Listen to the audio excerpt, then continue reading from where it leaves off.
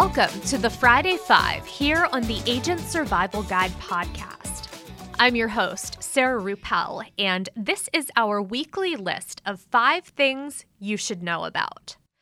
Most of the time, they're from this week, occasionally the prior week, which is where we begin our list today. Number 1, last week, the Biden administration made the official announcement about the end of the COVID-19 public health emergency. That date is Thursday, May 11th, 2023. Exactly 3 years and 3 months from the day that the Centers for Disease Control and Prevention declared the novel coronavirus COVID-19 was a pandemic. Who could have imagined that the emergency mandates would have lasted for that long? Yet here we are with about 3 months until that date. What does that mean for your clients?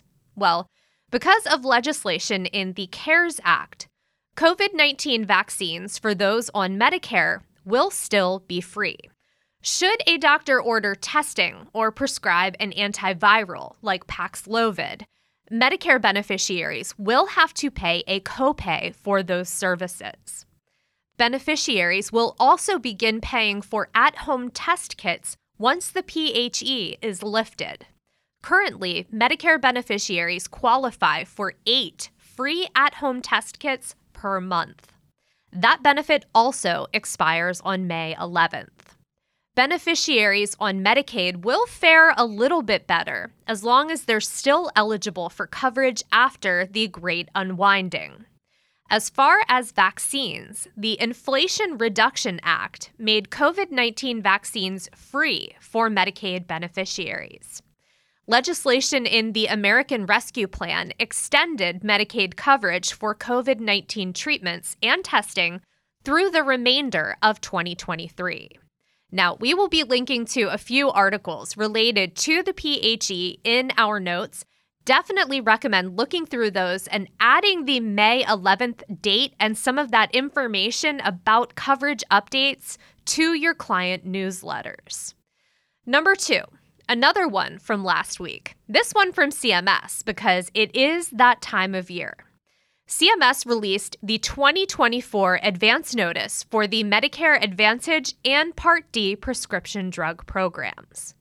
There are a couple of changes here worth noting. Probably the one I noticed first and foremost, the expected average change in revenue. And maybe it was the first one that you noticed as well. In last year's advance notice, CMS estimated an average change in revenue of 7.98%. And then when all was said and done, that official change in revenue for plan year 2023 came in at about 8.5%. So CMS is usually pretty good at estimating this percentage in the advance notice. In the 2024 advance notice for MA and Part D plans, the expected average change in revenue was 1.03%. Now, that is quite a shift. And there are a few reasons for the change in numbers. One, the effective growth rate was over 2.5% lower this year than it was in 2023. Star ratings went down, which was predictable given some of the circumstances and exceptions surrounding star rating calculations and the COVID-19 public health emergency. And then a big thing that you might have noticed on the fact sheet, that negative 3.12% risk model revision and normalization. The Part C risk adjustment model is going under a few changes this year, mainly updating a lot of data to get a more realistic snapshot of the cost of care. One of those changes is switching to a newer version of the Center for Disease Control and Prevention's International Classification of Diseases, or ICD for short. Part C is currently using ICD-9, pulling data from 2014 diagnoses and 2015 expenditures. It will move to ICD-10 in 2024, utilizing more current data sets from 2018 diagnoses and 2019 expenditures. ICD-10 also allows for more coding variations. So between updating the data and bringing in more data points, as I said, a better snapshot of the cost of care. One of the potential opportunities that could come out of this situation, and one that our CEO, Craig Ritter, pointed out in a recent town hall, Medicare Advantage beneficiaries shopping around for coverage because of changes in plan features and benefits. And that is something that agents can get excited about. So make sure you're staying in touch with your clients so that you will be top of mind when the time for plan selection comes around again. Number 3, or if you will, number 2, Part B, since it's another part of the advance notice that I wanted to point out, but it's also its own separate initiative. And for that, we're going to circle back to Part C and Part D, star ratings. According to the advance notice press release put out by CMS, updates will be coming to the star ratings process later this year.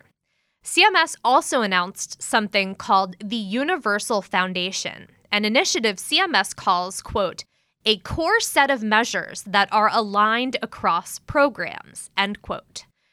CMS, being the Centers for Medicare and Medicaid Services, would like to essentially coordinate quality measures over both the Medicare and Medicaid programs.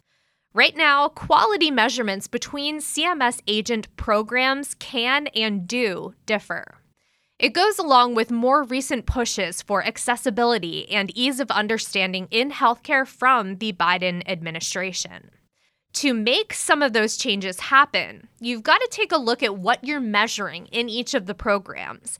And if you're not looking at the same factors and data, well, you can't really compare because apples are apples and oranges are oranges. Now, I'm certainly not a CMS spokesperson, but I do know how data works. And you can't compare apples to oranges and find a way to grow both to their maximum potential. Quality measures outlined in the Universal Foundation are for both pediatric and adult care. Some examples are well-child visits and immunizations in pediatric care, to controlling high blood pressure and screening for depression in adults. CMS did say in the press release that they are seeking feedback on the Universal Foundation approach. Comments on that and other proposals in the 2024 MA and Part D advance notice are due by Friday, March 3rd, 2023, and CMS said that they would publish the official 2024 rate announcement by Monday, April 3rd, 2023. Some dates to keep in mind there, and of course, we will be linking to the advance notice in our episode notes. We will have the link to the CMS press release, the fact sheet, and a few other resources that go into more detail if you'd like to learn more. Number 4, artificial intelligence is coming for us all. And this week we saw Google enter the ring with their AI, Bard. Microsoft then announced that they're also working on their own AI, and they're working to revamp their search engine Bing as the place where said AI will live. And you can't see it, but that's in air quotes. And the idea is that Bing will become the place to go for a more interactive search experience. So essentially, it's the next round of Google versus Microsoft. And I don't want to get into the details in this week's episode. We're going to save that for next week's episode. But I can usually relate most things to a podcast. So that's what I'm going to do here. And good news, it's a podcast that is family friendly. This week's saga of Microsoft versus Google reminded me so much of Gen Z and Wondery's fiction podcast, The Res, that I felt like I had to give it a shout out here. It's a cautionary tale of a society set in the future from ours, where an AI named Jeff runs everything. Jeff stands for Judiciously Engineered Friend, and you can interact with him. You can ask him questions, and he also manages social feeds and badges called Cheeves. great show, highly recommend it, and we will be back next week with more on Bard, ChatGPT, and any other AI that comes out between now and then. Number 5. Last week, the original founders of Instagram announced a brand new app that they just launched. Some features are live, others are still in beta testing, but the app is called Artifact, and it's essentially a news app with built-in machine learning and, coming soon, a social aspect. I have heard it called TikTok for news. And given how much I trawl the news, you know I had to immediately enter my info to join the beta test. Upon downloading the app, I was prompted to select a few topics to get started. So after you read through 25 articles, Artifact is able to begin curating a customized newsfeed based on your interests that you selected and the articles that you've read. And the more you read, the more it learns. That's pretty cool because hopefully, if it works as intended, I should be able to get articles about healthcare legislation and new apps like Artifact right alongside articles on podcasts and nail polish. Fingers crossed, right? I have to admit that the initial selection of topics was an interesting mix, but when I was hoping for more, like the ability to drill down into health categories, like healthcare legislation, well, there wasn't an option for that. I think I'm most curious about how much of an echo chamber this might create as far as politics and other polarizing content. One thing I did notice right away, Artifact seems to have a wide variety of sources, so points for that, I'm optimistic. And you can also see how many times an article has been read by other users to get an idea of popularity.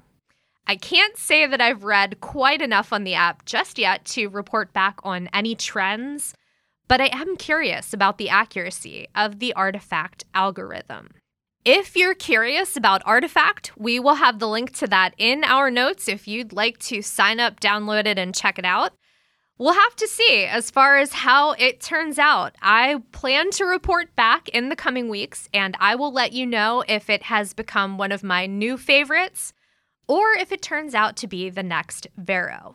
And that is all we have got for this week. I hope you have a great weekend. Stay healthy and stay safe out there. And we will see you next week.